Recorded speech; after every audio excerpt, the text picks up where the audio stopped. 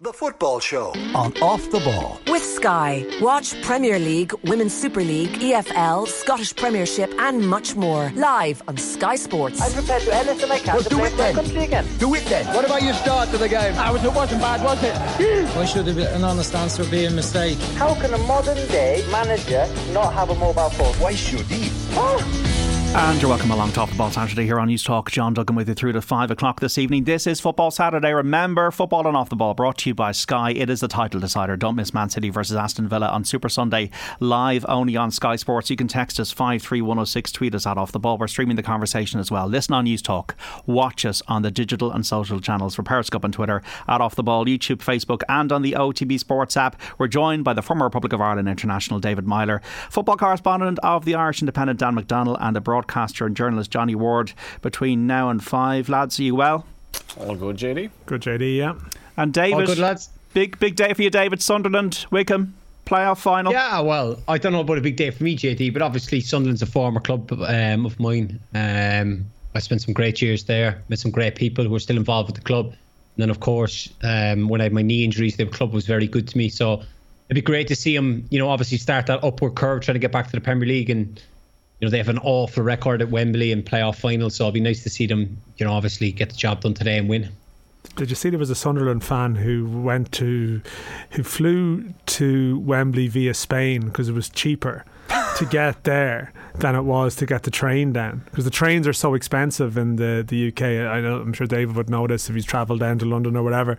I know he's had his footballer money or whatever. Maybe he gets his own driver or something. But it is actually there's been a Sunderland exodus down there. I think Stephen Elliott was on Twitter. I saw Stephen Elliott, but there was some suggestion of 50,000 fans travelling or stuff like that. So this punter realised that actually he could get a €28 flight or 28 sterling flight to Spain, do a night there somewhere and fly from there to London. It was the cheapest way to do it. I was sort of thinking is there people out there who've been what's the most ingenious route they've ever used to get to a game? Because you would sometimes meet Ireland fans say at the away matches, and let's say you're playing, well, actually, I'm going to Armenia, I suppose, in a couple of weeks. I don't know, is that a great example? But you'd meet people at an Ireland game who've flown via Riga or somewhere, done 2 or 3 nights on the way to a game, or found some unusual route to a match. But I think Sunderland to London via Spain is definitely up there as a little bit of a tangent. I think Kiev for Liverpool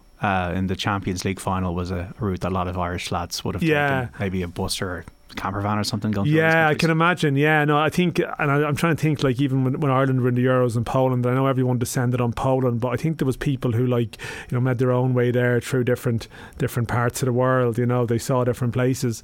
As you go into Central Europe or whatever, there's the variety, the options are open to you as well. So you do, as I said, at these Ireland games you sometimes happen upon the occasional fan who has some like Johnny Ward story of how they got there. There you go. Johnny's a man who once went to Tbilisi for a game that was in Germany.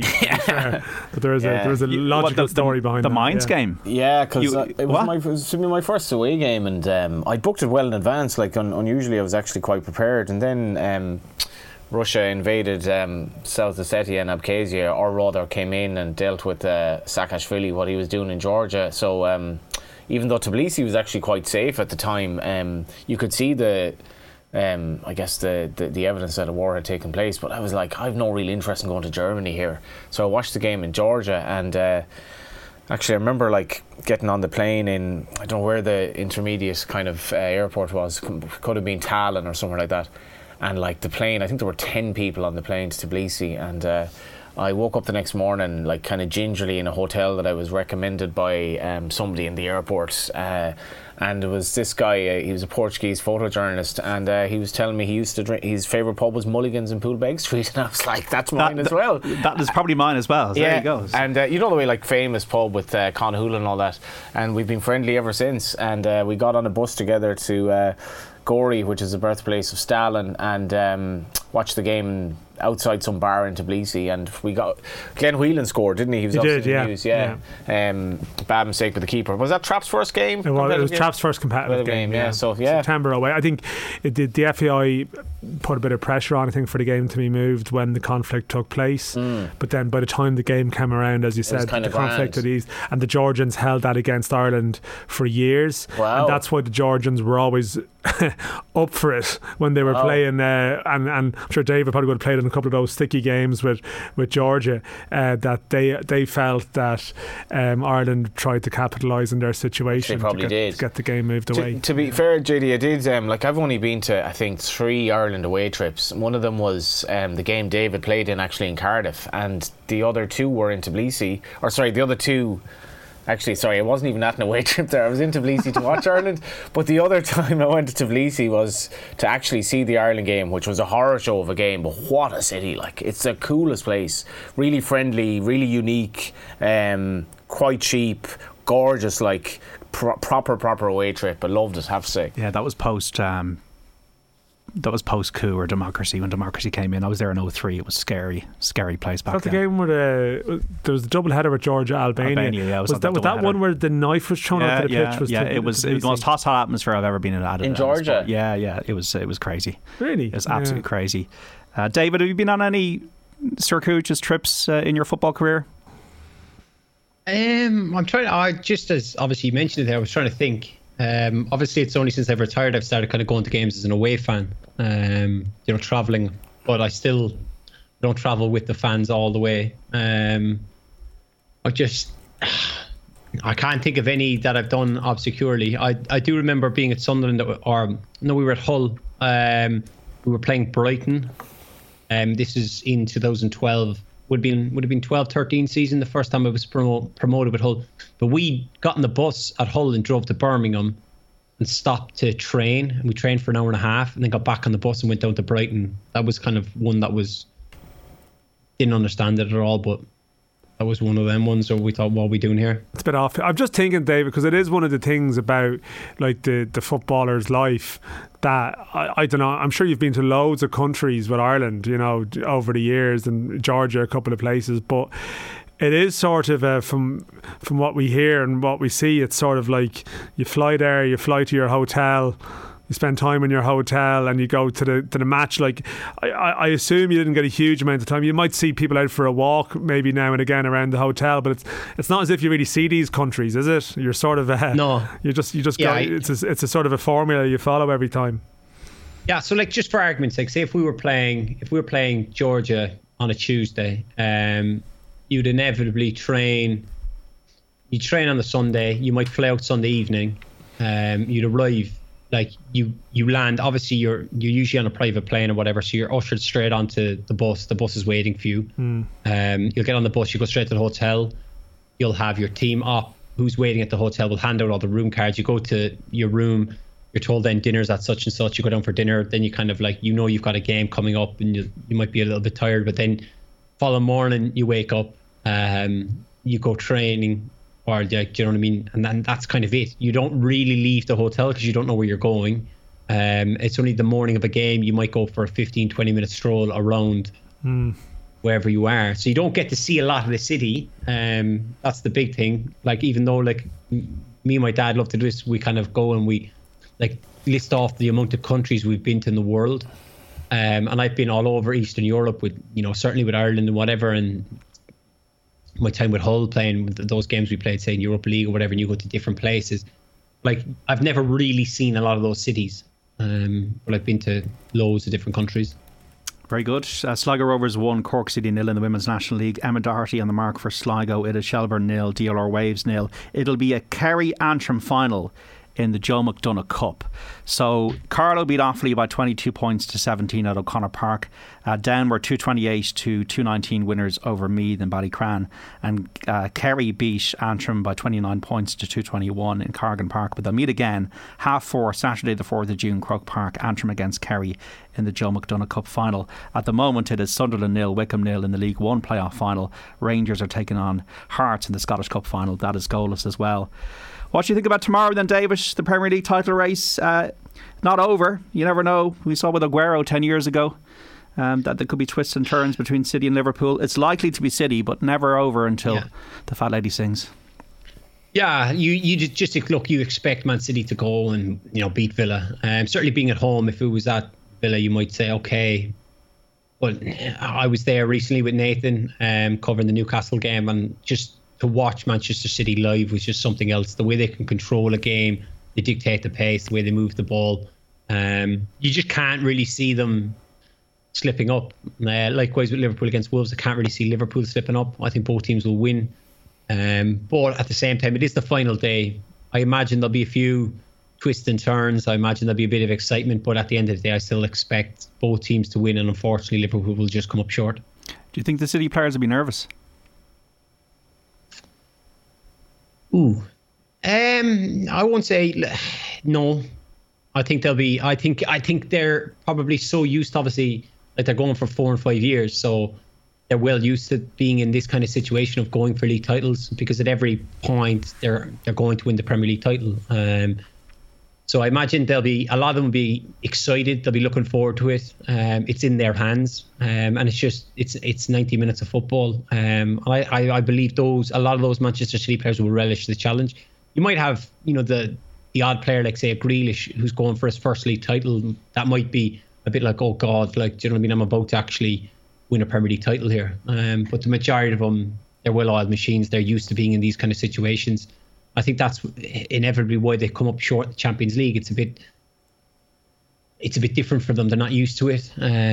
But certainly I'd expect them to be fine. I expect them to be buzzing. Sunderland have scored 1-0 to Sunderland in the League One playoff final. Yeah, it's a drive and run through the midfield, and it's a hell of a strike. I don't think the goalkeeper's going to be happy about it, is he? We're going to see the replay. I don't know, is it one where the flight of the shot sort of is deceiving in some ways, but yeah, Sunderland won up. They'd have to see Daryl Horgan on the Wigan side there. He's obviously the Irish involvement. Well, Sunderland have a player born in Dublin. Embleton with the goal. Yeah. Is Aiden's not involved? No, he's not. He's on the bench. Yeah, he's not. He hasn't actually been involved that much in recent weeks. I'm not sure. Like he was obviously so brilliant for them last season, but I'm not sure did he have a knock or has he just fallen out of favour. But just watching it here. The goalkeeper is dreadful. Yeah, Elliot Embleton with the goal for Sunderland in that playoff. Even took a deflection. Actually. No, I think it's a sort of a thunderbolt shot with the flight and of it moves. The ball moves. Yeah.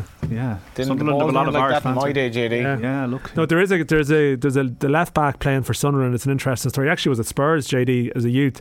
Dennis Sirkin is his name. Yeah. England underage international, but born in Dublin. He played against Ireland a couple of years back. I remember. People were like, it's Moldovan family, I think. So. I remember him being on the periphery at he wasn't too far away. No. But yeah, I think tomorrow. Like I think the thing with City is, it feels like they had their wobble against West Ham that first half last week, and even how they reacted to that, and they come out. I know they missed a penalty and all, and they could have won it, but you just feel like they've had their moment there. And I know Villa, Gerrard has used a couple of players in different ways, but in fact even they played on Thursday. You're just thinking City have a whole week to wait for this. How can they let it slip? It would be a spectacular failure if they did. 53106, did Johnny just say that Stalin was born in Wexford? I did not know that. Gorey with the eye. It was there was a big statue to him, JD, which obviously we took photos of, despite the fact that he was responsible for the death of like 60 million people or something like that. None in Russia, by the way. I didn't see one Stalin statue in Russia, all Lenin statues. Yeah, I think the statue was torn down like not that long after we were there, and there was like his home he's actually home, I think, where he was born, was kind of some sort of a museum or something. But as I wrote at the time, I think the locals liked him because he was dead. Joseph Djugashvili, I think it was his name. Joseph Djugashvili, complex character. Yeah. 53106. It was in Lanzarote Airport on Tuesday night. Met two Rangers fans who got a bus from Glasgow to Manchester Airport and flew to Lanzarote, waited 6 hours, then flew to Seville. Yeah, I know someone who was in Portugal during the week. There was a flight full of Rangers fans home as well, so all sorts of different planes, trains and automobile stuff. Without JD's laughing at something here. This is going to be good. What is it, JD? I've got one for you. Go on. I was in Dublin Airport. I would have been there Tuesday evening, and I've never seen so many Rangers shirts in Dublin Airport in my life. Right. That's probably getting a lot of I'm going to go from Belfast, maybe? I'm going to go. Well, I Probably. kind of looked at it maybe coming over from Glasgow, might have flown, and then obviously, like you said, probably fellas coming down from the north or whatever. But I was kind of walking through like, wow, like had the Union Jack hats on, the whole shebang, the whole 6 yards. We're a tolerant country, sure. How did we feel when they lost?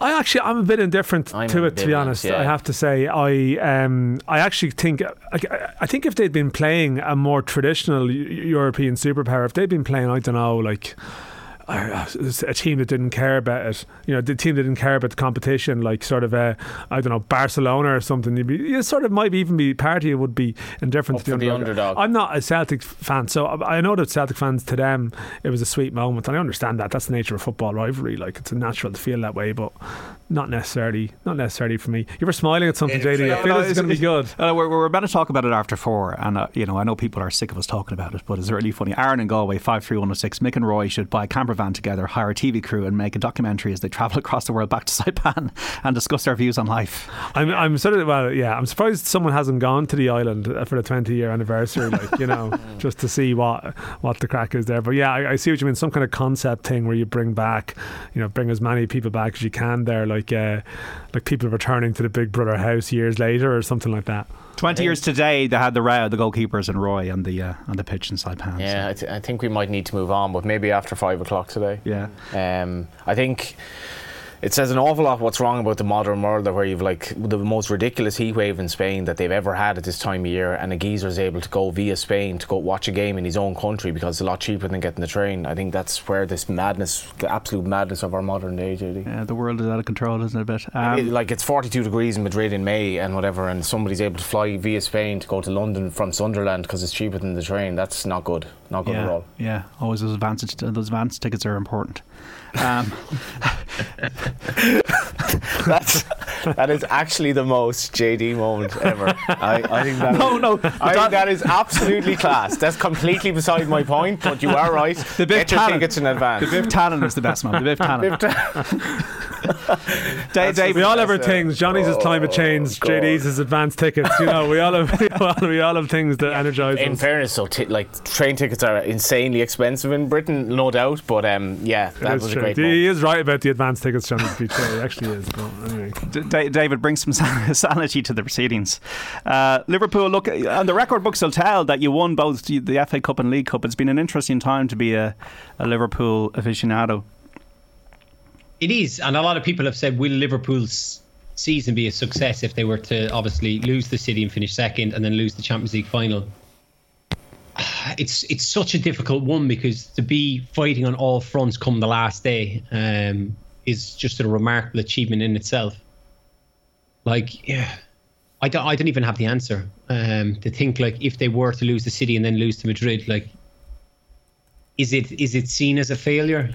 Like, what way would you three look at it? I don't know.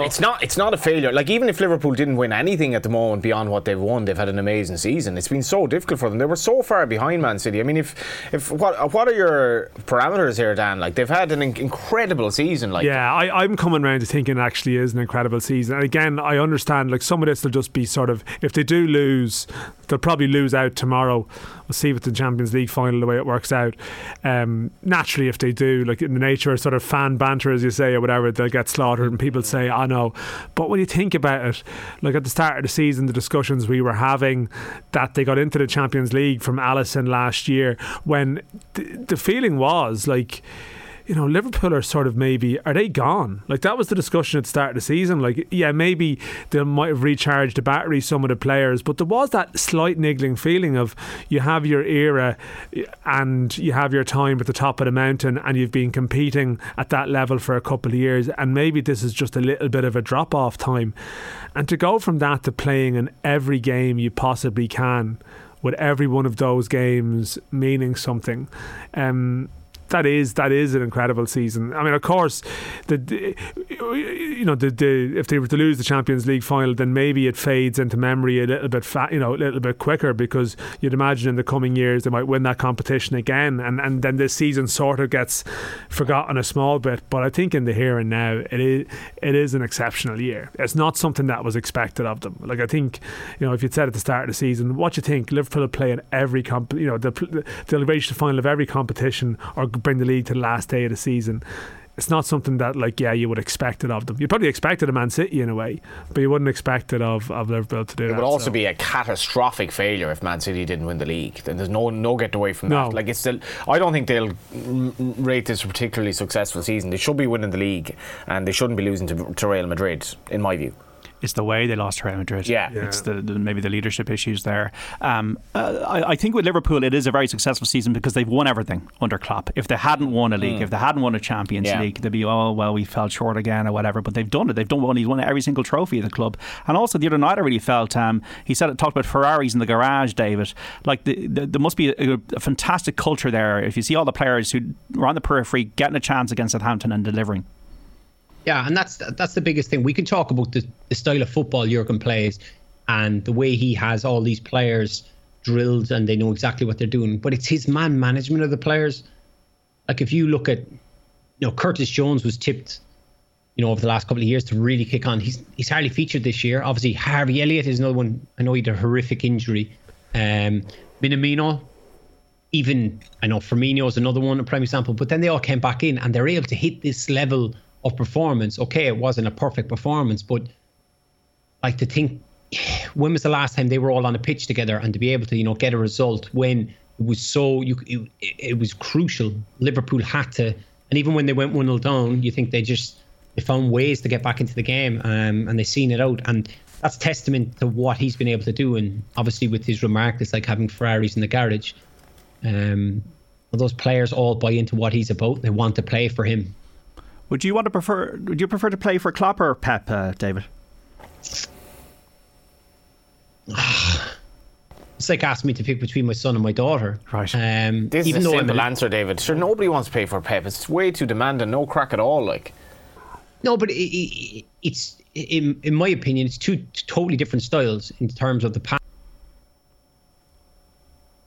David's just we just lost him for a moment there, but. Yeah, Klopp. I think Klopp is demanding too. You know what I mean? I'd say it's incredibly demanding to play for Klopp. I know he has maybe listen, you can see he has an arm around the shoulder quality in his relationship with the players, but I still think it's a very demanding. I would imagine it's a very demanding existence, And Johnny, I don't know, Johnny, you like a bit of praise sometimes. Would you not think a bit of praise? Well, so do you. Yeah, what are you looking at me? We all like a bit of praise. I'm hardly unique in that regard. It's not like I'm that insecure that I demand praise. I am. But I'm just saying that you specifically said you wouldn't want to play for Pep. No, but if I had a choice, I think Klopp would be. But just imagine the buzz you'd get from a Pep saying, "Well done." It'd be rare and fleeting. I'm not saying he would give you praise often, but if he did, you would. You know what I mean? I think that there's this element of players are probably constantly trying to prove themselves to him. It's probably a different relationship in some respects, but can be very rewarding for players as well. It's a bit like me and you. When you do give me that little word of praise every few years, it really means a lot. It does, yeah. We're due one in around 18 months, I think, so I'm looking forward to it. All I can say, lads, Dan and Johnny, you do a great job on Football Saturday, and we really appreciate it here. The listeners really appreciate it. Figures are very good. The guy who actually was supposed to go to the Tbilisi game with me just texted me there. I'm not sure I can name him because there were aspects of his going to the Germany trip eventually when he didn't go to Tbilisi, but he said, God, I would have loved to have gone to Tbilisi, which I'd forgotten we were supposed to go together. We booked the tickets together, but he decided to go to Mainz. I went to Tbilisi. May or may not have involved him hiding in a toilet in a train not to pay the train fare, so I can't really name his name. No, probably not. Probably for the best. He knows who he is. David Myler's back there. David, sorry to have lost you. We were speaking about playing for Klopp or Pep, weren't we? Yeah, and I think it was Johnny who ended the thing there because I said he took me on. But I'm fascinated by both styles of play. Obviously, certainly with Pep and his fluent football, and then you have Klopp with the old Wenger reference, of the heavy metal music and the intensity that they go at. I'm fascinated by both.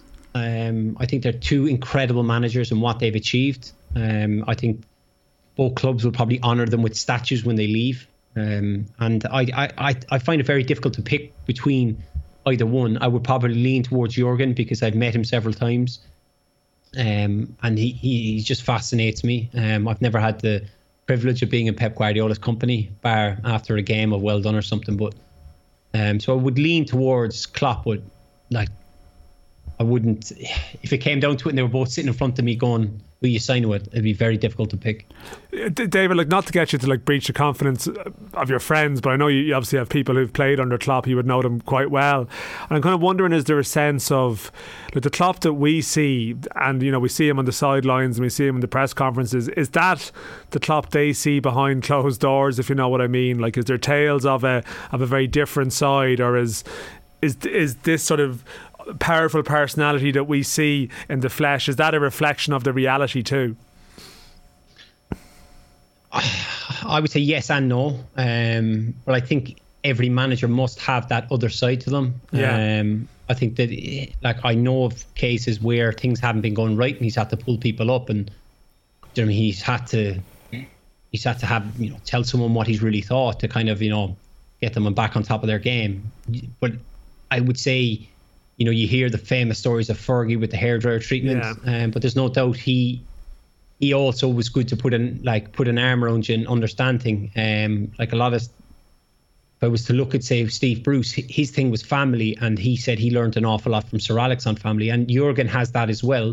But then they have the other side too. You can tell with certain press conferences, certainly when he was speaking after the FA Cup final and the lead up the Southampton game, when he was obviously moaning. There's going to be times when he's going to be moaning at players. There's no doubt in that. And I've heard different scenarios where he's had a pop at players, and he doesn't hold back from anyone. If anyone steps out of line, they will get it.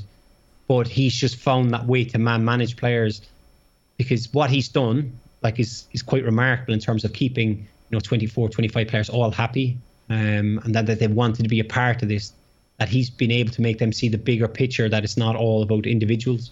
Did you have any manager who just some breaking news, Kylian Mbappe has decided to stay at Paris Saint-Germain instead of joining Real Madrid. I thought phoning Florentino Perez to tell him of his decision. I thought you were going to say that Native Trail won the Guineas, JD. Did he? He did, yeah. Workman 2 to 5. Can't do everything at once. Well, we'll see about that. But priorities, Johnny. Priorities. Did you have a manager who did you have any manager who tried to be a good manager but wasn't? Does that make sense? You don't necessarily need to name it, but it can be quite contrived as well if they're kind of feigning interest in your life or your general well-being. Well, I've if you've read my book, Johnny, you'd know that I kind of spoke about Paul Clement. Paul Clement was a great example. I haven't read your book yet. I do apologise. A lot of books. Don't worry, I'll send you one in. Send you my address. But moving on, Paul Clement was a great example. I don't know if Darren Bent was on recently talking about him in England, and basically Paul was an unbelievable coach, probably one of the best coaches I've ever worked with in terms of his setup, his training, the way we went through training, how training flowed in terms of the practices we would do within that session. Everything was geared towards a game, but he just couldn't manage. Before I'd signed with Reading, I sat down with him and had a chat with him, and he said, "Look, we've got a few bad eggs in the change room, and I need to pull this changing room round. And I think you could be one of the ones that come in and sign and play and help me." So we had played in a game. I don't know exactly what game it is. It wouldn't be hard to find because I only played 5 times for Reading. But we were winning in a game and we ended up losing the game, and we ended up losing the last 20 minutes or something like that, 25 minutes. And I came into the change room after, and there was boys all sitting on their phones texting. One lad was even annoyed me talking about it. I caught him Snapchatting himself, taking a photo of himself, and I lost it. I just lost my head. I basically, to be honest, I wanted an argument. I wanted almost a tear up, because it was just like, what are you doing? We've just lost the game that we shouldn't have lost. Do you know what I mean? If you have any ambition of getting this club back to the Premier League or getting promoted. And at the time, there was a couple of other Irish lads there, McShane, O'Shea, they were kind of looking at me kind of going, not everyone's the same, let it go, we understand where you're coming from or whatever.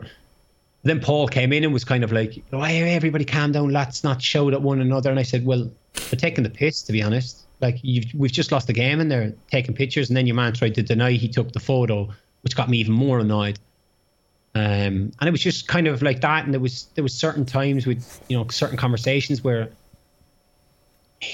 look, I'll have to take him that he was trying to do the best for Reading and himself at that time, but his man management wasn't particularly great, as opposed to other managers I'd worked with who understood you. Who understood you? Steve Bruce, Martin O'Neill. That's probably why I played so long for both. Like, certainly with Bruce, you know, taking me to Hull, obviously giving me an opportunity at Sunderland, and then with Martin, like, I think in the time Martin was manager of Ireland, I don't think Martin ever, if I wasn't injured, I don't think Martin ever left me out of a squad, because he liked my presence around there. Obviously, you're helping other lads around the place, and I was one of those ones that he could, you know, turn to with different things. And Martin understood me, and I understood Martin. I had a great relationship with him. I think that inevitably was later on. I know Seamus was captain, but why he made me captain when Seamus wasn't there, because I was someone he trusted and someone he could turn to. Yeah, relationship's so crucial. It is Sunderland 1, Wycombe 0, and in the Scottish Cup final, it is Rangers 0, Hearts 0. Got to take a break here on Football Saturday. Back after this with David Myler, Dan McDonnell and Johnny Ward on so much. The top four, relegation, loads of other things to talk about in the football world. We'll do it shortly. Have you subscribed to the OTB Football Podcast? I just can't get that picture in Steven Gerrard walking out of the Etihad, you know, wearing that Liverpool jersey underneath the suit, a bit like Superman Clark Kent. Subscribe now to the OTB Football Podcast stream wherever you get your podcasts, and download the OTB Sports app. And you're welcome back to Off the Ball Saturday here on News Talk. John Duggan with you 3 to 5. This is Football Saturday. Remember, football and off the ball brought to you by Sky. It's the title decider. Don't miss Liverpool versus Wolves on Super Sunday, live only on Sky Sports. You can text us 53106, tweet us at Off the Ball. Listen on News Talk. Also watch us if you can on the digital and social channels for Periscope on Twitter, at Off the Ball, YouTube, Facebook, and on the OTB Sports app. Delighted to be joined by the former Republic of Ireland international David Myler, football correspondent of the Irish Independent Dan McDonnell, and the broadcaster and journalist Johnny Ward. It is Sunderland 1, Wycombe 0 in that League One playoff final. It is Rangers against Hearts in the Scottish Cup final. At the moment, that match is goalless, 37 minutes in. Also let you know, it is Sligo Rovers 1, Cork City 0 in the Women's National League, and Shelbourne 2, DLR Waves 0. 53106. Lads, what do you think of Lampard's praise of Coleman in the dressing room after Everton beat Palace? Very high praise of Coleman, the man, says Connor. I didn't see this, guys. Did you see this? Yeah, so there was, I don't know, was it Everton put it out themselves? They must have, because it was recorded in their dressing room, but there was like some social content of they're obviously having a bit of a moment in the dressing room after they stayed up, and Lampard made a big point of, you know, picking up Seamus Coleman and saying this guy is like, you know, he's one of the best people and best professionals I've worked with, or words to that effect, you know. And obviously, I mean, David would know Seamus Coleman very well. Managers just seem to love him, don't they, as well, David? This is the thing, like all the Ireland managers, like yet Stephen Kenny speaking about Coleman, love him. You know, Martin O'Neill, Roy Keane, yes, even Roy Keane, would consistently reference Coleman. They all sort of seem to trust him and value his character. I mean, I know you're very good friends, but I'm guessing you know why that is. And like, he's had a tough season this year, and yet he's never really been. There was never a doubt that he was going to be involved in the run-in for Everton. It's just like, I know the clip you're talking about just shows me that Frank's a good lad, because everyone who's ever met Seamus knows that.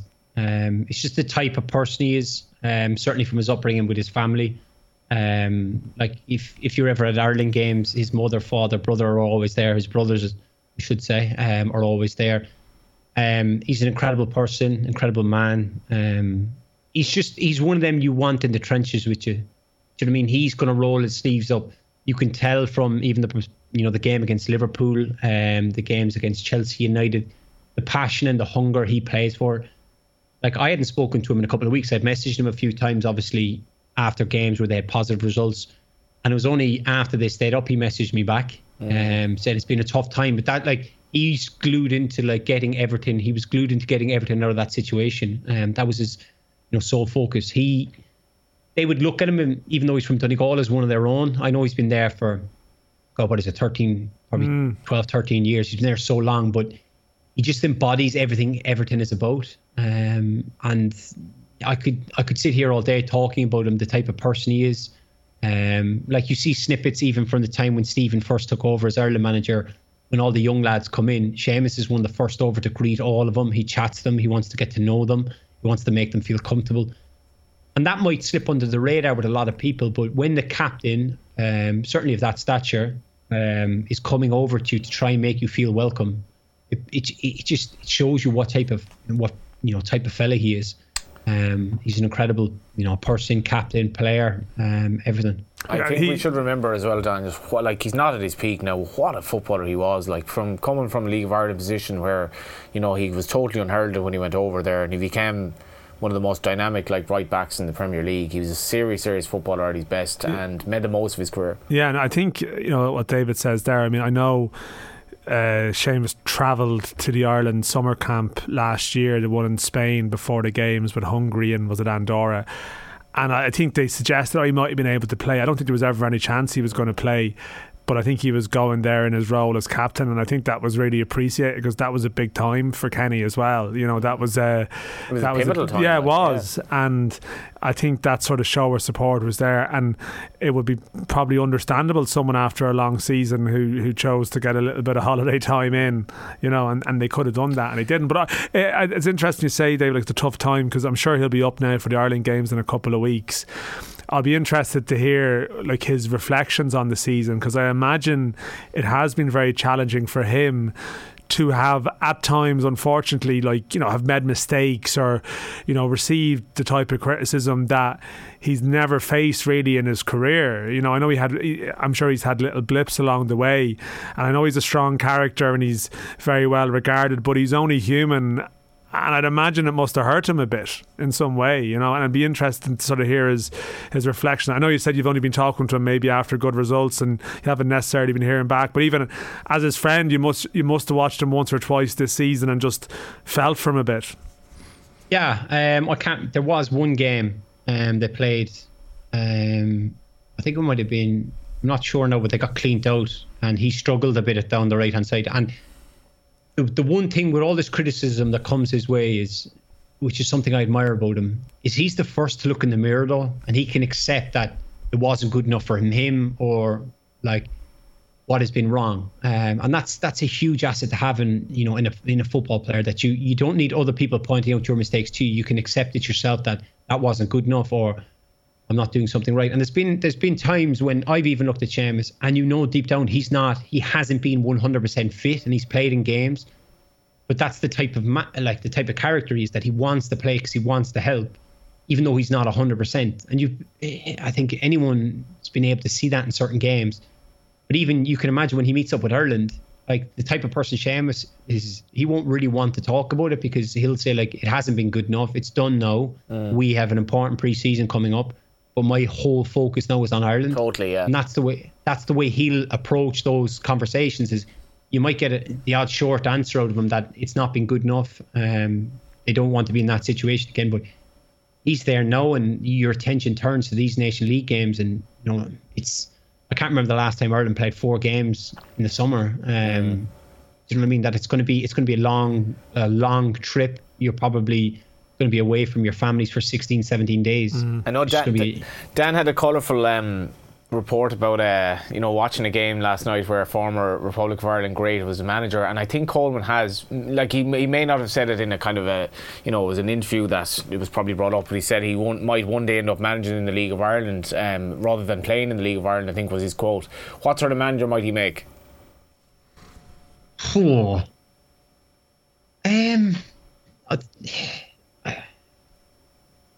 Wow, you've caught me on the spot there, Johnny. I know he's coaching now, small bits and pieces with the Everton youth teams. He's kind of helping out, trying to learn his trade. Sorry, you don't have to be a manager either. You can actually be a coach. There are different jobs you can have. So whatever it is, he might end up doing. I think with Seamus, you'd probably look at him that he'd be one that would have high demands on every day being the best you could be. And maximising your potential ability, that he wouldn't accept, sloppy standards or anything like that. He's very particular on time, the way you conduct yourself, the way you speak to people. all those things I think would factor into his coaching or his managerial thing, that his players will be a representation of himself. I don't think he would allow for egos, that kind of thing. Obviously, he would try and nullify them as best he could, because nearly every footballer has some sort of an ego. But they would definitely be a passionate, well-organised team that would fight for the cause. I imagine he'll want them playing silky football. Yeah, he just comes across as a leader, whether it's manager or coach. He just comes across naturally as a leader, whether it's tough times. And he had that awful leg break, didn't he, as well, remember, a few years ago. Also a very intelligent player, JD. Like he was, you can just see he understands the game quite well. He seemed, to me, he looks like he's plenty of attributes to make it in some shape or form post-career. So Frank Lampard, does he deserve a bit of credit? I mean... 53106 Brian was in touch. Well said by Lampard, who's learned more about managing the last 6 weeks than he's ever thought he knew before. Wasn't there a line on Twitter that like he left Derby in the same position when he joined, he left Chelsea in the same position when he joined, and Everton are right now... They were 16th when he took over and they finished 16th. Yeah, so there is like, but again, I don't know. I think the jury is out. I think, to be fair, I don't think you can say, oh, listen, he's on the way to being a top manager. But I think sometimes it can be exaggerated criticism the other way too. I mean, they have wobbled a bit. I mean, the Brentford game, you know, there was a 10-men scenario and they didn't manage the game at all, and I think a manager has to take some, you know, criticism for that. But they obviously did something the other night, you know, to retrieve a situation where you did see, I mean, I was at the UCD Shamrock Rovers game, but you saw the score coming through early, that Everton were down and then down again, and you're thinking, is this going to unravel? This is going to be one of these nights. So I think, you know, all the staff there and I presume senior players and everyone, they address that situation. But I just don't think you can see you can come down either way on the Lampard thing at this stage. Well, it's easy at the moment. All he needs to do is keep him safe, and he has. But next season will be a lot more difficult because his expectations now, renewed expectations. What it all means, though, David, is that Leeds are in trouble now. Yeah, and they've been in trouble for a while. It's just... Like you talk about Lampard obviously leaving, like keeping Everton more or less in the same position. Like Leeds have gotten worse since Bielsa's gone and Jesse Marsch has come in. He's trying to, you know, tighten it up, but I think it's something like 75 to 76 goals they've conceded, which is phenomenal. You know, to think that they're shipping like 2 goals a game, it's just unheard of. And if you know, I know they've missed key players for big chunks. Obviously Dallas is now out, but like Cooper was gone, Phillips was gone, Bamford was gone. They just don't look like scoring enough goals, and you would fear for them, because if they do go back down to the Championship, you know, your Bamfords, Rafinha's, they've done really well in the Premier League, and they'll feel that they can, you know, get big moves. Calvin Phillips as well, yeah, Calvin Phillips is another one. Like even JD, there's a whole host of them. Like even Junior Firpo, the left back. Yeah. Like he came from Barcelona, he'll want to move. Melier, the goalkeeper, he'll want out. And then that's the problem. How can you keep hold of these players to give yourself the best chance coming straight back up? Now that's end up, you know, being the manager. You do kind of want to see Nathan Collins, like you want to see him succeed in what he's done as well, don't you? Despite the Leeds situation, because he's been so immense. It's a high stakes relegation fight, because Burnley, with their ownership situation and everything there, I think they're really going to struggle if they go down too, you know. So it really is one of these ones where whatever club goes down tomorrow, it's going to have like stark implications for them, I think. I mean, I actually wonder in some ways, are Leeds still, even though they might lose key players, is their model there still better suited to bounce back? But I think, JD, so much this tomorrow as well, it revolves around Newcastle too. Like Newcastle are going to Burnley. Are Newcastle even up for it? Newcastle are, but it feels like they had their big night on Monday, you know. And that's it now, and they're on holidays. But Eddie Howe is the previous with Burnley, he had an unhappy time there. Yeah. But like Newcastle are getting good now, and you know, we always have a sort of, you know, the Newcastle thing is always contentious in its own way, but as a football team they are getting better. You know, you got Trippier going back to Burnley as well, and there's all sorts of emotions at play with that. I don't know if he's fit, but. There's a lot. I mean, Brentford obviously have had a great season too, but they are playing at home, aren't they? So there's all these little other factors that some teams mentally check out. And you wonder, like, will both of them win tomorrow in some weird scenario? Yeah. Is there any chance the Spurs are going to mess this up and be a Spurs again, David? They're not going to mess it up, surely. But you know what, JD? I know you're a Spurs fan, but it was after Arsenal obviously lost, everyone kind of went, "Oh, that's such an Arsenal thing to do," right? But it's such a Spurs thing to do, to be now in the driving seat to then slip up again. Like, do you know what I mean? It's like it's one of those you're kind of looking at it, kind of going, could they, like, I'd expect Spurs to win. Certainly with the players they have, the form, Heung-min Son's in, everything. But you just don't know, do you? Like, even Burnley Leeds, there could be a last minute goal that could end up, getting you a point, or the other team has lost. You just don't know. But if I was to hang my hat on this, I would expect Spurs to finish in the top 4. Yeah. They only need to draw, don't they? That was the thing about Arsenal. Even if Arsenal got an equaliser the other night, that maybe just tips the balance, doesn't it? It does. Yeah, it should be enough. It should be enough. There's even talk about lasagna again yesterday. Gary Lineker was putting that out on Twitter, but I think they should be okay. Arsenal, they did no answers. Mikel Arteta, he just seemed flummoxed after the Newcastle game. Maybe just a bit too young and a bit too lacking in character, and maybe lacking a striker as well, David. Yeah, like Eddie Nketiah has done well in the last 6 to 8 weeks. Certainly scored quite a few goals. But even so, there's been so much talk of him, the contracts they've offered him, he doesn't want, he wants out, and then he's starting him, and then the whole thing with Lacazette, him going, it just seems that it's kind of just filtered off for them. It's just fizzled out. They don't have those, you look at kind of your Granit Xhaka, that's the kind of player who should be leading the team. But then obviously his post-match interview kind of shows that there's problems there. So that certainly shows that Arteta has done well to get them where they are, but you could just tell it's a young, inexperienced squad to kind of see that out. And the performance against Newcastle was just dreadful. It was just awful. It was something that you wouldn't have expected of them, certainly in the situation they are fighting for top 4. Okay, 53106, got to take a break for the news. David Myler, Dan McDonnell and Johnny Ward on Football Saturday. It is Sunderland 1, Wycombe 0 at half-time in the League One playoff final. It is goalless between Rangers and Hearts in the Scottish Cup final at the break. We're back on Off the Ball after the news with Football Saturday until 5. Don't go away.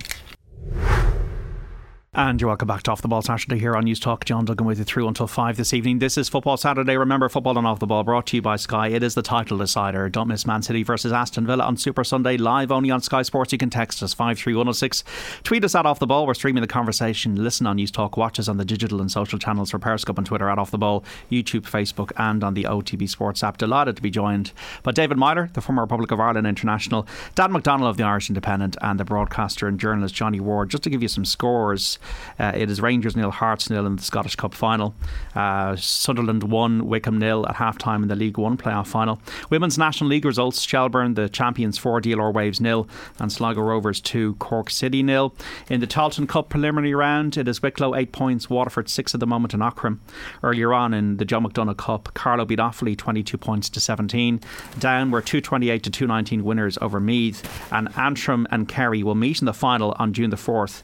They met today. Kerry won by 29 points to 221, but through the permutations they will meet again in the final on June the 4th, which is a Saturday in a few weeks' time. So just to let you know as well about the football pod that is coming up as well. We'll get to the winner of our competition, the Mystery Voice competition, in just a moment, but also just let you know that the first roadshow in 3 years is nearly here. The football pod have just added a Mayo legend to their lineup for Castlebar on June the 2nd. Joining Paddy Andrews and James O'Donoghue at the Royal Theatre, a man they had several battles with on big days at Croke Park, but were sworn to secrecy for now. So stay tuned over the coming days when all will be revealed. A brilliant night of football chat, plenty of focus on Mayo, the football pod, Paddy, James, Tommy Rooney and Castlebar, Thursday, June the 2nd. Tickets are €20 plus booking fees. Go to otbsports.com/events for more. But now, a different type of football until 5. David Myler, I believe you might have been about a 13-year-old when Saipan happened. Today, 20 years ago, is when Roy Keane had the row with the goalkeepers, and then it all kicked off, and it all ended up very sadly for Roy to go home. What was it like in Cork back then? Was it very tense and very much on the side of Roy? Do you know what, JD? I was 12 at the time. Right, sorry. In 8 days' time, I would have been 13. But, I don't remember a whole lot. Obviously, it was everywhere. There was obviously the drama of the Irish captain leaving the camp. Everybody in Cork was more or less with Roy. As you could imagine, being from Cork, I could tell you that much. But it was just a surprise to think that, we had battled so hard, certainly with, the games against the Netherlands and whatever, and getting the results and, obviously getting there, that it had gotten to that point where they come to blows, and Roy leaving. It's quite hard to believe it's 20 years ago. I just wonder do either party look back on it and think only we'd handle it a bit differently? Do you think people are sick of it now? Well, I can't really say that as we're starting into like a week-long series on it, and we're talking about it today. I think you will see. I mean, you would have posted something out, and you will get replies like that, and there is no doubt that is the thing. And like across the last week, for sort of stuff we're doing in the coming week, I spent a good chunk of the last week reading the newspaper archives of the time. And I mean, it is incredible. Like, as I sort of making a point in the piece, do you know, on the census recently, we all had this time capsule thing that you could have filled out. I think if that time capsule had existed in 2002, you would have got some very interesting entries. Because a lot of the newspapers at the time, and David alludes to it there, they would have sort of, there would have been vox pop pieces of going to, they went into such and such a pub in Dublin, and John said this and Johnny said that or whatever. And generally you'd go to Cork, but there was the odd one in Cork. There was like apparently there was a billboard of Roy Keane in Cork to do with some ad. He was doing 7-Up or one of the companies, and someone had like got up and cut out his eyes, and like right. There was clearly a small anti-Keane wing that did exist in Cork, but they were probably shunned down there like by everybody else, because most of the vox pops was people in Cork saying this is a disgrace. But look, like it is a part of Irish history. Like, the fact that it was front page news for 9-10 days, we all sort of lost our minds a bit. Like, sport plays such a massive role in all of our lives, but obviously you try and keep it in some sense of perspective. Like, sport is a great distraction sometimes from a lot of things that's gone on in everyone's lives, whereas this just went to another level where it became this like front page story that became like bizarre, where like everyone felt, Bertie, there's one day where the Taoiseach was like, I'm not getting involved, and then I presume in the next 24 hours he got loads of grief from people, and by the next day he's like, I'm making an offer to go out there and sort this, so we completely lost our way. But it's international news though as well. It mattered. United captain, like John, like I'm not saying it didn't matter, obviously it mattered, like, because you can't control what stirs the emotions and feelings of people. This is what did, like, you can question human behaviour and say this is a bit mad, but it stopped the nation for a reason. The viewing figures of the interview with Tommy Gorman were stratospherically high for a reason, because there was a massive interest, and that was there. I understand the whole thing of, do you want to go over old ground again? I do understand that. I think a lot of the protagonists involved in it are at that stage where there's nothing new for them to say at this stage. Like, there isn't really a new angle that they can offer us on it, but there is more that pause for reflection to sometimes think, God, I mean, that is 20 years ago, and like, for all that you might put out something and some people will say, oh, why are you talking about this? You'll also get some people saying, well, I haven't changed my view. McCarthy is still a disgrace. Some people carry that anger with them still. Yeah. And you could even when Mick came back, like, there's that undercurrent. There's always, like, it was a turning point probably to some degree in the history of Irish football in a way, because it added a sort of a fractious layer to debate around the team that I think has always lingered beneath since in a different way. It was probably like, as a major tournament experience, it was like, it wasn't quite this innocent adventure where everyone was on board. It was a little bit more fraught, and it probably had the sort of the little bit of aggro that spun out of that. It would sort of pop up again, like, when Keane was critical of the players after the Henry handball, for example, and then a lot of people would have got on board with Keane. He's right, the standards are this and that, and that was a Saipan hangover. Oh, massively, massively. That's what it was. I think, Johnny, what hasn't helped with Saipan is that we haven't been able to generate new memories from a World Cup, because we haven't qualified for one since. That's it, yeah. It was, in fairness, it was a mad time, and like, I think made this point before, like, whatever your interpretation of history is, it's wrong, and whatever you interpret of Saipan, whether the rights or wrongs, you will never know the ins and outs of it. I think Roy was probably in a troubled place at the time in terms of his general physical ability for that World Cup and other matters, I think he wasn't quite right. And I think he probably will regret what he did and does regret it to some extent.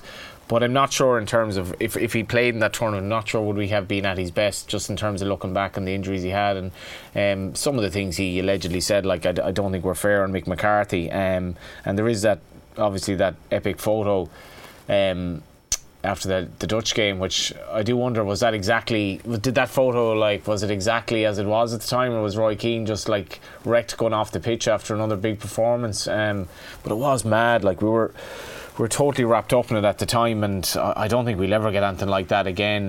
I think in terms of Roy Keane, what he was as a footballer at that time was amazing, and it's kind of just as you get older now, the kids of today who are playing, they don't even remember him as a footballer. Thankfully we do, because he was an amazing footballer. Also, the smartphone age, you'd wonder if things would be a lot easier, because there's so much confusion around then. Well, he had that interview. The time difference. I mean, I think you were working radio at the time, weren't you? So yeah. I don't know if we want to play it. Just want to play the day he was sent home. This is me sounding like a 10-year-old. Time now for the Bulmer Sports headlines with John Duggan. The FAI are supporting Mick McCarthy's decision to send Roy Keane home from Japan. Steve Staunton has now been appointed captain of the side. And in golf, Colin Montgomery leads the Volvo PGA Championship at Wentworth by 3 shots. More sport in full just after 6.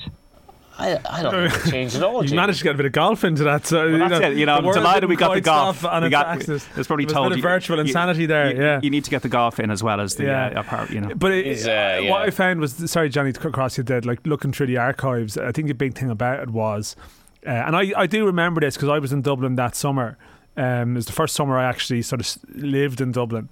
And you'd be you'd break into Bagatelle here now, nip out to get the Herald at sort of lunchtime, and that the Herald at the time would have had a late edition that would have been published then, and that was crucial with the time difference. So you'd have your morning newspapers that were obviously coming out, say at 7 a.m, but would have gone to print at, say, 1 a.m. or midnight or whatever.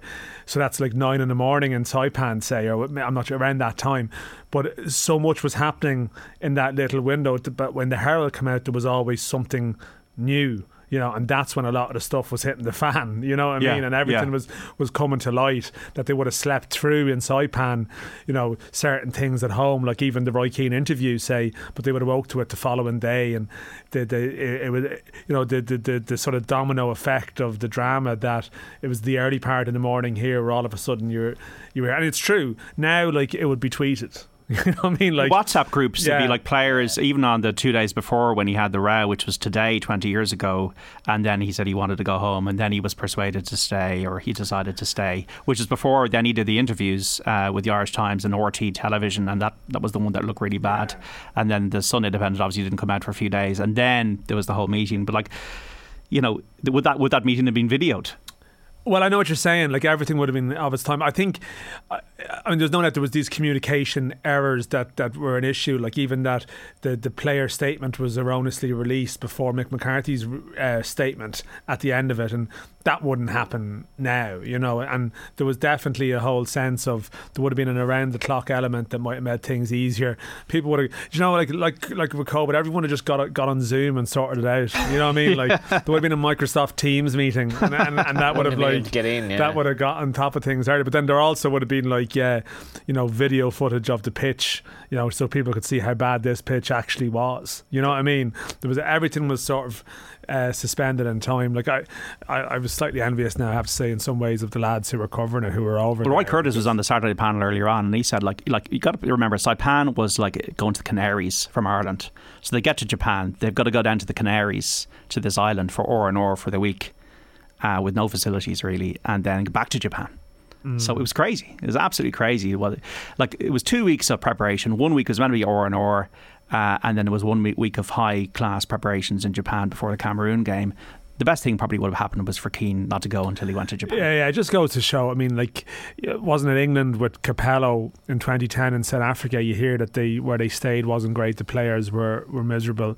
Like, so many other nations have issues with these tournaments. When Germany in Russia, it's so much is about how long do you spend together. You have to get that that balance right. Well, you'd hear about, say, 2012, that it was by the time they got to it, they were wrecked. And I think, to be fair, I think O'Neill and Keane, I think they I think they might have got that balance better in 2016, say. And there's so many elements that come with preparation, and this was just Ireland's version of it. It was just an extreme version, because you had the world's, not the most famous footballer, probably would have been Beckham at that stage, but certainly the most maybe influential one in some ways. Maybe the most combustible as well too. But I always find that people will ask you now, and maybe our texters or people, were you Keane or were you McCarthy? I always think that there was like a silent middle that you never really heard a voice. I just remember being exasperated. I wasn't sure who was right or wrong. Maybe I was a little bit more sympathetic to Keane at that stage, and I wouldn't be as much now. But the main thing was whatever about that, hoping he would come back. And I think there was a lot of people who existed who were just, can we just get him back and get over this for a couple of weeks? Yeah. But obviously it wasn't to be. Both of you were not. And this is the thing about it, JD. Like, if you think about it, me and Johnny were the same age, we were like 19 that summer, and you probably think, well, Ireland will get to another World Cup because they'd been to 3 of the previous 4. I mean, Ireland, we're going to be 43 in 2026, not even sure to qualify.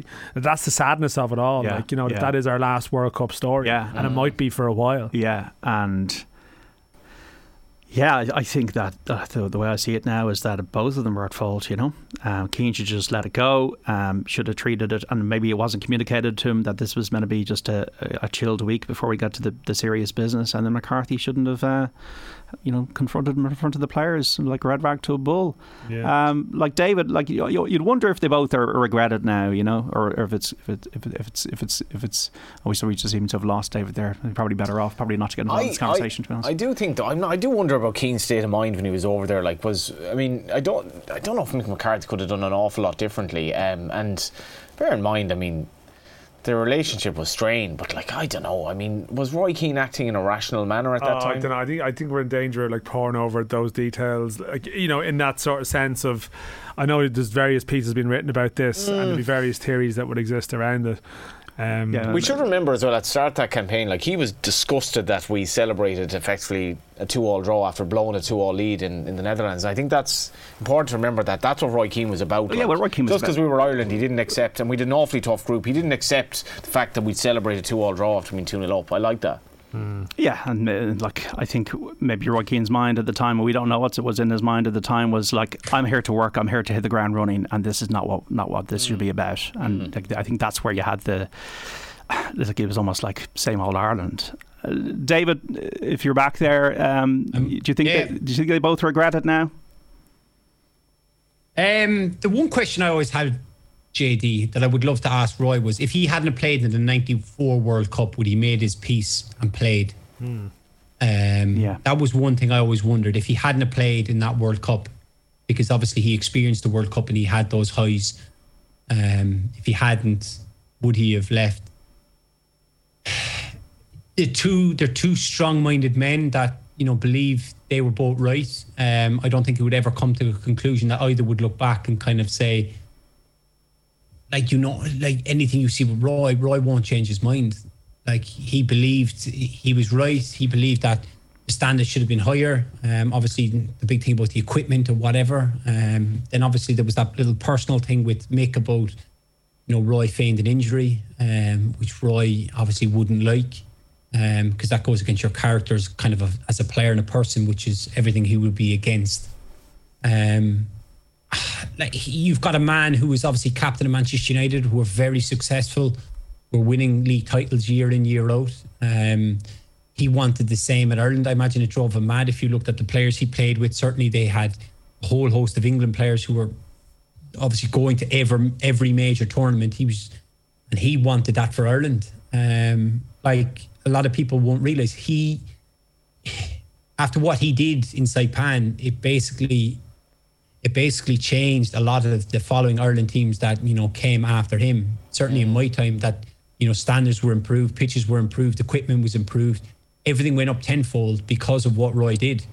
And he was inevitably, he was the martyr. He was the one who demanded better in those small details, and the rest of us benefited in the long run from him doing that. Did you ever talk about it when you played with him and Martin at the Ireland setup there, David?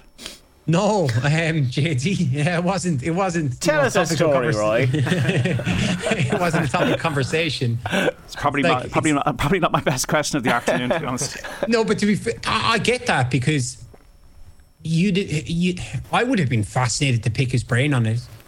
But it's like, how do you approach that conversation? Because obviously, when you're away in camp, like, how often are you going to be able to sit down with him one-on-one, where you know that, like, we obviously had a snacks room on our floor, but players were in and out of there, and he's never going to go into the great inner detail of what went on, or what he might like to change, or what he would never change, or whatever, just in case someone walked in, and he wouldn't want it to turn into something like a big debate on what they would have done or whatever. But it's certainly, there's so many questions. The main one I would love to ask him was, if you hadn't played in '94, could it have changed your mind, or could that have been a factor in changing your mind to say, do you know what, I want to play in the World Cup and captain my country? Like, yeah. Because I think, like, you still had Shea and Robbie there, I suppose, as well, didn't you, around that time in 2016? Because I remember before, like, I often wondered with them, because, like, he would have been critical, I think, at times of Given even, and there was always that little bit of a edge between Keane and some of his former teammates, right. You know, but then you'd see them get on fine, you know, but you kind of wonder, it's obviously everyone has people in their lives, there's conversations, you don't go there with them, and that was one of them. But like, before 2016, it was the obvious question you'd ask, like, you know, what are the facilities like this time, right? You know, what are the you know, what's the training pitches like? And he'd sort of make some quip about it. But it was a very lonely place for him to be. I remember, like, the TV footage of him leaving the camp, like, it was very lonely, and like, he, you know, as tough as he was, you know, it must have been difficult on a human level, really difficult on a human level. Like, your family are coming over to watch you in Japan, and you've taken a stand, and you've had a row with the manager, and you've said things you shouldn't have said, and he sent you home, and that's where you are. Any listeners out there with memories of the time, if you want to get in touch on 53106, or has your position changed, or do you think, you know, I think there's a degree of shame about us as Irish at times, that we you know, we contrive to mess this up, and maybe it was everybody's fault, and like, that we don't even want to talk about it, because you know, it was such a negative thing at the time. 53106, I was in Australia for the World Cup, and before Keane left to Melbourne, broadsheet profile 5 players expected to shape the World Cup. I can't remember 2, but the other 3 were Ronaldo, Zidane and Keane, says Owen. And I was backpacking in Cairns, Australia at the time, says another texter. It was all anybody was talking about, the English, Scottish lads, Dutch and the Germans. We were ringing home for news, madness, huge news it was. It was incredible news. It was just an incredible time, and a manic time for the country. I think it. You know, I've been to France, like, where, you know, they're playing like a European semi-final or a World Cup semi-final. I think it was the World Cup semi-final before Materazzi and Zidane, and the French.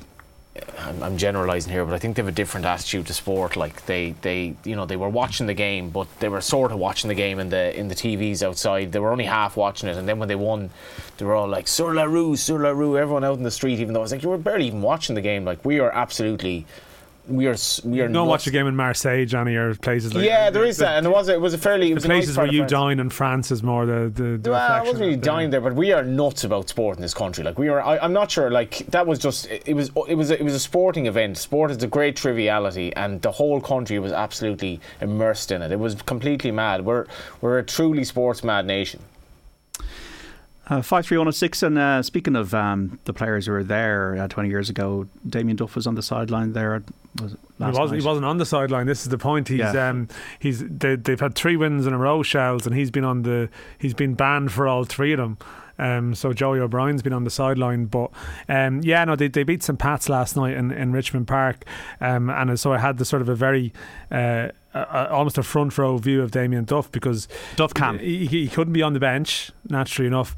He did it 10 minutes into the game. You realise that there was this figure down behind the bench who had like a cap, a hood on, and a scarf up, so you could only just basically see eyes. It was like a burqa or something, but it was the familiar gait of like Damien Duff there. But I think he possibly realised that this doesn't, I don't know, someone obviously got the message from that he was a little bit close, so he went up to the back row of the director's box in Richmond Park, which is right next to the press box. So he was right in the middle of it, and I mean, definitely, it wasn't like he was sitting up in the stand and sort of taking a shy and retiring view and taking a look back. He was fully involved. Phone was out, messages, little voice notes or something being sent to someone, which can be done.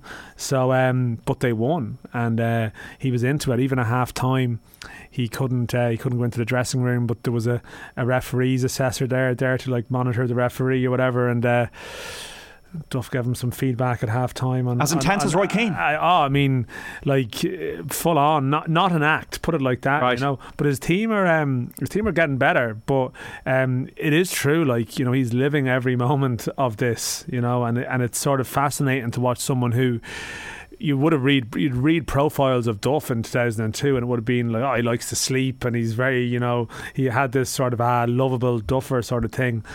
A different person now, I think. Well, he lit up the World Cup. He was the best player. I mean, Duff in the Spanish game was just extraordinary. Like how good Duff was at that time. Duff and Robbie that's forgotten. Like we talk about this with O2, like and we have to, because that's the story. But how good Duff was.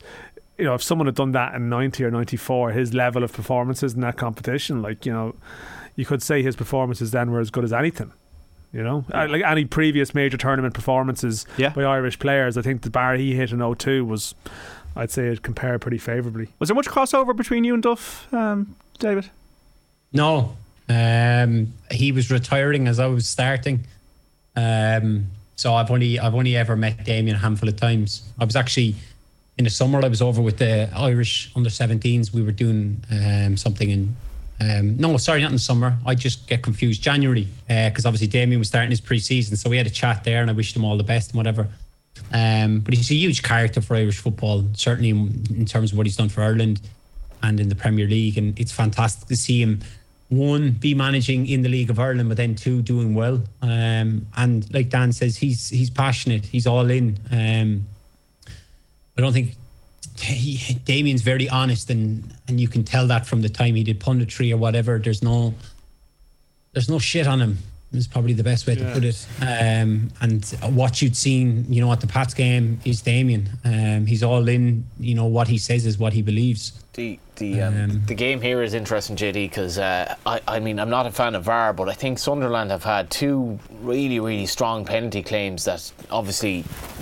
I'm pretty sure there's no VAR here. No, there isn't. Yeah, so they've shown replays, and it's almost like we live in this world now where we just expect VAR to be in place. But I think both were penalties. Actually, they're 1-0 up. They've been the better team.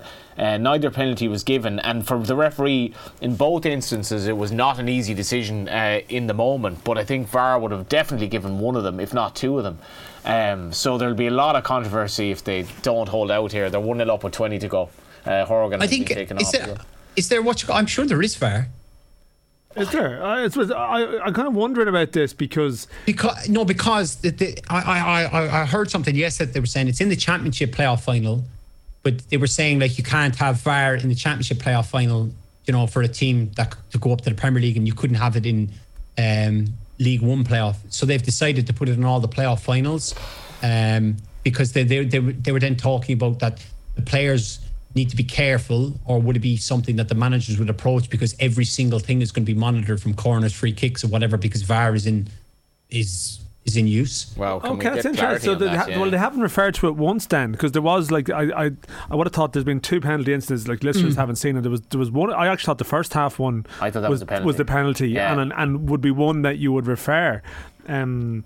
So maybe it is there then. Yeah, like I'm a betting man, but JD doesn't help me get any winners. But I'm 99% sure that there is VAR in this.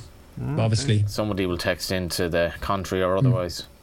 About winners? No, he's probably right in the last 6 months, to be honest. JD's still recovering from that too. That's a 2-foot tackle, I think. Well, given the way the PGA tips are going this week, you're probably right. Patrick but David, we will turn this around. I guarantee we will. JD, I was with you the whole day in Cheltenham. Do you know what I mean? This Cheltenham was the worst year in 15 years. So we will turn this around. We'll turn this around responsibly. Thank you, JD. It's 1-0 to Sunderland against Wickham in that League One playoff final. Still goalless between Rangers and Hearts in the Scottish Cup final. Got to take a break. David Myler, Dan McDonald, Johnny Ward, Football Saturday. News Talk after this.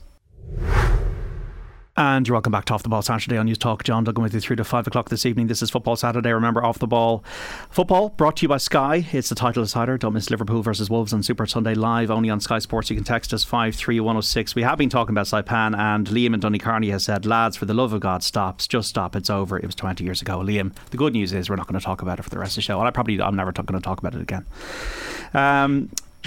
David Myler, Dan McDonnell and Johnny Ward with us until 5. And David, the Billy Sharp, this stuff has gone crazy in England, and maybe it's just once again smartphones and all that, but an individual assaulted Billy Sharp after the Nottingham Forest Sheffield United game, got a 6-month prison sentence and a 10-year ban from football. And then Patrick Vieira was accosted by another, I would call him a muppet, and then he reacted. Did you ever get embroiled in pitch invasions and feel like your safety is under threat or whatever, or is this a new phenomenon? No, JD. I had it like when I was at Hull. The first year I was promoted, in 2013. That season, we played Cardiff on the last day. It was kind of a famous day in the championship where we ended up, drawing with Cardiff, and we got promoted automatically. But the fans rushed the pitch, and it is like, as much as I was a home player, you do have that sense of fear in you, because like, everybody's grabbing a hold of you. They want to try and get photos. They're trying to congratulate you, and it just becomes a bit frantic. Same when we got to the playoffs in 2016. You do have that sense of worried. And I was a home player. Like Sunderland 2-0, by the way. Sunderland 2-0. Okay, that's good. That's them done. But like even looking back on the Nottingham Forest scenes, like. It's worrying. Like, don't get me wrong, it's a very, very small minority, but it does plant the seed in your head that how long before something serious does happen, because God forbid, like I was talking to a couple of my friends and we were going on about it, like how long before a referee is attacked or something, that if an away team beats the home team rush the ground and they chase the referee. We've seen it certainly in South America and stuff like that, where referees have been attacked. It's totally unacceptable. Now, how they go forward, and it's all good and well talking about more security or more police, but how do you stop thousands upon thousands of people running onto pitches? It's just quite remarkable. And like, let's not be too harsh on Patrick Vieira, as you say, JD. You're dealing with a human reaction. It's human reaction. The FA investigating. Yeah, and these idiots with their phones in as well. It's just like I don't know. The pitch invasions. I mean, I remember invading the pitch after Galway won the All Ireland in 1998, and not only did that, but like took some of the turf from Croke Park to grow in my bedroom for like. It's still growing later. It was growing for many years, but I remember my principal, Matty Kilroy, who was a die-hard Caltra GA fan and obviously enjoyed subsequent success when they won the All Ireland, rightly chastised me. Said, "What are you doing, vandalising Croke Park?" And I never did it again anyway. It's your Berlin Wall. Yeah, like it felt like everything. I was only 15, I think, but pitch invasions. I mean, it's kind of hard, I suppose, to tell a kid not to do it, but I guess they got to be policed. Yeah, it's just it is part of that end of season culture around some of the big games, and you hate to have to look to sort of sanitise that behaviour and those scenes of joy because of, say, one or two idiots, but I mean, some of this becomes copycat as well. These instances have happened over the last week. People are almost waiting for the next one now, and the mentality of some people will be to create the next one now. So, yeah, I mean, they're not going to put fences around grounds in England again, aren't they? So, but I think points deduction is probably the only thing for the clubs. Maybe, yeah. Stadium. I mean, this is the thing. You hate to do this because it punishes everyone, but I mean, if you do suddenly have a situation where you're playing a game behind closed doors, if your club is like returning to the Premier League or the equivalent level for you, the level up, I mean, maybe you do have to hand down those extreme punishments. Second for Sunderland as well, JD should have them on their way. Thoroughly deserved. Yeah, and it's goalless between Rangers and Hearts in the Scottish Cup final at the moment as well. David Myler, Jake Daniels came out during the week to Blackpool, young lad, striker. A turning point hopefully for football to get with the times. Yeah, look, it's what incredible brave young man. like imagine, like I said, I did an interview last week or during the week on this, and I just said, can you imagine how he felt when he woke up the morning after doing it, have that weight off his shoulders, obviously such a young man starting out his career, to be able to share that with the world and see the love and support he's had. No footballer should have to suffer in silence, and he's obviously taken a huge step, and you hope that if there are other gay footballers out there that they can follow in his footsteps, because it is 2022. You have to get with the times. I know there's going to be times, Jake is going to have this thing where he's going to go to away grounds and he might get taunted, but those individuals need to have a good hard long look at themselves, because society has moved on. You need to, these older generation people that don't accept this need to have a good hard long look at themselves. And all credit to Jake for coming out and being inevitably the first one to really be honest and be open. And I'm so happy for him that now he's getting the love and support, and his teammates, his club, everyone are getting behind him. This is the thing though as well, like you say it's brave, David, and like that's fair enough. He's a 17-year-old, right? If you're a 17-year-old kid nowadays, it's not like being a 17-year-old in the 80s. Like, as you say, David, things have changed, and for him to even think that it would be any way like rational for him to suppress this and not live his life and suppress it in the dressing room, and then like all the rumours that might like come out of that, like that this was even anyway of a choice, like this should just be, since Justin Fashanu, how many thousands of footballers have there been? Like it's absolutely insane. I don't think Jake Daniels, I think Jake Daniels will have a perfectly good life now. I don't think he'll suffer from this at all, relative to how much he would suffer if he suppressed this. And you look at like some of the sporting people who've come out in Ireland, and I think they'll all overwhelmingly say, yeah, I made and actually it was an awful lot easier afterwards. So it's kind of weird that this is still a thing. But as I was just saying to Dan off air, I don't know any out footballer in the League of Ireland, for example, and I presume if you have 400 League of Ireland footballers, I presume there is one. But so it's still seemingly a bit of a thing. Oh, it is. It's a massive thing. Like you asked the question, why do so many players come out gay when they retire? We've seen that with Hitzlberger as an example, but it's I don't know. Is it this bravado thing in change rooms where Did you see a macho culture and a masculine culture and an inappropriate culture in dressing rooms, David? Did you experience that, or was it a mature, refreshing culture? There's a bit of everything, JD, in a changing room in terms of cultures. Like I wouldn't have said, like I personally would have felt if anyone I played with over the years had come out as gay, that I know I would have supported them. But I can't speak on behalf of other players, and the cultures inside changing rooms are so different. Like I say to people, people I meet in the street, in a pub, wherever it may be, you'll never understand a changing room till you're actually inside one. Like even different scenarios that we've seen with fallouts, like a lot of stuff that goes on in change rooms first up, it wouldn't be accepted in workplaces. Yes, it has changed a lot. Every kind of decade it seems to change, but it's a place that it is a bravado thing. There's a lot of egos floating around, and people have. There will have been I'm going to say there are probably other footballers who are, and they feel they mightn't have the strength in them to come out and feel that they will be accepted in their changing room, that it might create an awkward environment. And someone like Jake coming out could end up being the catalyst to all that you will be accepted. But a change room can be a very difficult place. Is there just a relentless stream of banter, in inverted commas? Yeah, and that's the big thing, is where do you draw the line with banter? And I can tell firsthand that in the change rooms I have been, there is no line for banter. It goes the whole way. And some of it does end up going too far. I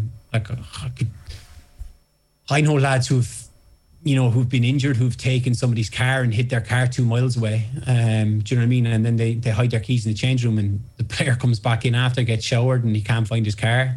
Stuff like that. That could be, it is a form of bullying, but in a football place, it's, that's kind of some of the stuff you go on. If you have any, current or past former footballer come on, they could probably tell you different stories of different things that have happened. I've seen a player's car parked on a training ground pitch inside the goal, and then the manager's gone absolutely ballistic because this one individual got his car spray painted baby blue, and the lads found it funny. I've seen lads, a different player has been out with his family at the cinema. I know a group of lads that I played with that went and they covered his car in eggs and flour, and then he came out to find his car had been covered in all sorts. That's what I mean with the football environment. It's just totally different. Dan and I do a very successful podcast, JD, and we'd love it's the LOI podcast. A player to reveal that he's gay live on our show. We could do with the hits, because I don't know, Dan. I think if just say, and again, okay, maybe there is nobody gay in the League of Ireland, maybe whoever, but like if somebody in the League of Ireland dressing room came out, I've no doubt that all the players would rally around him. Like I think you have to be like wary of like I know it's only a joke, but like portraying it as like, you know, this would be good for publicity. Do you know what I mean? Like I think I know what you're saying. I think there may be some players who just decide they don't. In one hand, it could be they don't feel like they're able to do it. On one hand, they may feel like they don't. They want their life to just remain private as well too. Like, you know, people. That's the other thing. It shouldn't even matter. People will have different reasons, you know, for different things. You know, there's all sorts of sort of situations in people's life that they might just decide, well, this is my work, why should this matter? You know, but I think like culture is obviously the word as well, like too, and it's something becomes like I understand people say, why is this even a story? Like, it's a disgrace, it's a story, but it's really, really important, this story, the Jake Daniels one, because it makes it easier potentially for the next one. You know, and it has to reach the point where it's sort of where it doesn't become a big deal anymore. So Justin Fashanu committed suicide. No, I mean, like this. That was completely separate too. Yeah, but like he was a complex man, and like there are a lot of people. He was under investigation. You know. But there are a lot of people who have suffered, and I think Dan is right. It is very, very important, these things. Yeah, so like, and of course, like, you know, the football environment is sort of it is very unique. I mean, you know, I suppose there's probably people in other workplaces with sort of gay workmates where, you know, it just becomes a part of their discussion. It just has to be normalised over time. Do you know what I mean? Players just have to become a little more used to having players around their dressing room who are open about that, and there's still a road to travel for that. I mean, the fact that it's taken this long, I'm not sure, like, to describe it as, say, some kind of turning point, which no one has. I still feel it's still a 17-year-old footballer starting this journey, and it's terrific, but there's still a way to go. But then, I mean, you know, you have a situation where, like, the World Cup this year is going to a country where they wouldn't even be welcome, albeit with a female referee. Goalless between Rangers and Hearts in the Scottish Cup final. Sunderland 2, Wickham 0 in the League 1 playoff final. Is there a match fixing problem, Dan, in the League of Ireland? You've got 3 minutes, Dan.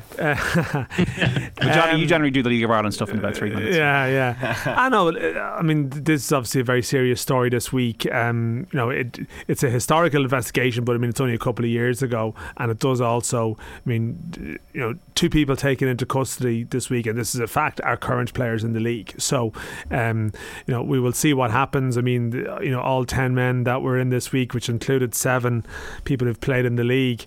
With all the activity centred around matches involving one club. I mean, they've been released and a file has been prepared, and we'll see what comes from it.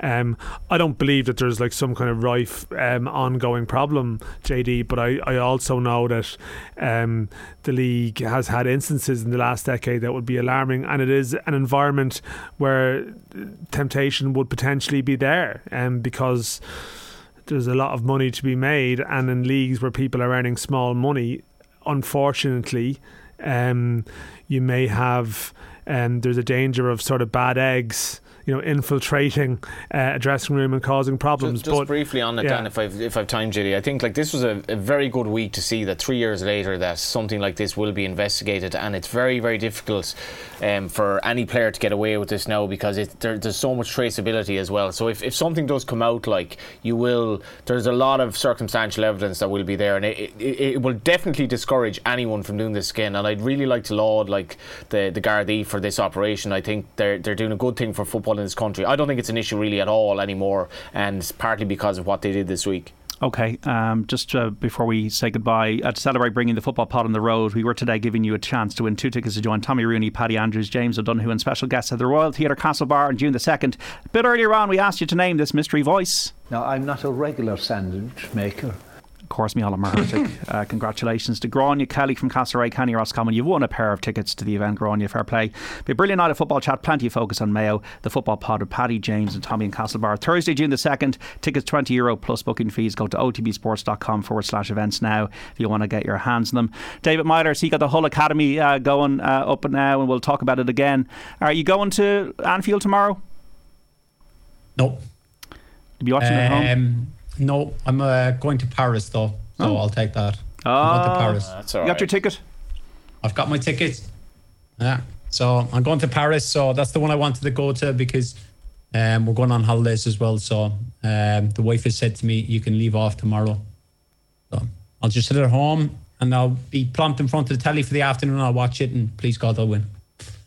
And just briefly, you've got about a minute to talk about this Hull Academy. Well, you say Hull Academy. It's my academy. Sorry, David. It's in Hull. It's obviously just in Hull.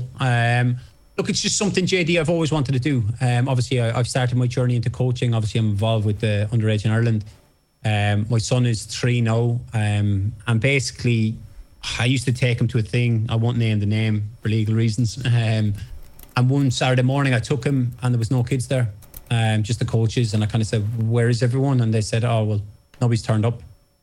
So I wasn't best pleased, and I decided to go about it and create my own academy. So I've got a few people helping me. I'm hoping to launch it in the start of July. I'm just trying to nail down all the coaches because I'll probably need about 10 coaches. It'll be based from under 4s to under 14s. It'll be on once a week, 2 hours of training, and then depending on numbers, how far I'll progress, whether I turn it into kind of a local side around here, and then fingers crossed that all goes well, and then I'll look to launch one in Cork towards the end of this year, maybe next year. Best luck with it, David, and thanks for today. Cheers, gents. Speak to you soon. Enjoy Paris. And Dan and Johnny, thank you. Thanks, Judy. Thanks. Dan McDonald, Johnny Ward, David Myler on Football Saturday today. We got to leave it there. We got run out of time. Sunderland 2, Wickham 0, Rangers and Hearts in the Scottish Cup final going to extra time. It is goalless there after normal time. Don't forget, Off the Ball back tomorrow 1 until 7 here on News Talk. Will O'Callaghan will be in the chair. The final day of the Premier League season, we will showcase live and exclusive commentary of the match between Manchester City and Aston Villa. Will City win the title, or will it be Liverpool's crown? Stephen Doyle and Brian Carroll will be at the Etihad Stadium. We'll keep you right up to date as well on everything that's happening at Anfield between Liverpool and Wolves. Going to be a fascinating afternoon kick-off for all the games at 4 o'clock. Also the Sunday paper review with Michael Darragh-McCauley, the former Dublin footballer, and Kieran Cunningham. Be checking in as well with Paddy Stapleton reporting on Tipperary versus Cork, and James Skehill is our man at Clare versus Waterford in the Munster Senior Hurling Round Robin. Be sure to join us tomorrow for some great commentary, reports and conversation. If you missed any of the Saturday panel reviewing the sporting week with Roy Curtis, Maura Trasny-Cali and Timmy McCarthy, or any of OTB Football Saturday with David Myler, Dan McDonald and Johnny Ward, you can find the podcasts of our content on the OTB Sports app. Search OTB Sports in your app store now to download the app for iOS and Android, or listen back wherever you get your pods. Thanks so much for listening today. We'll speak soon. Bye bye.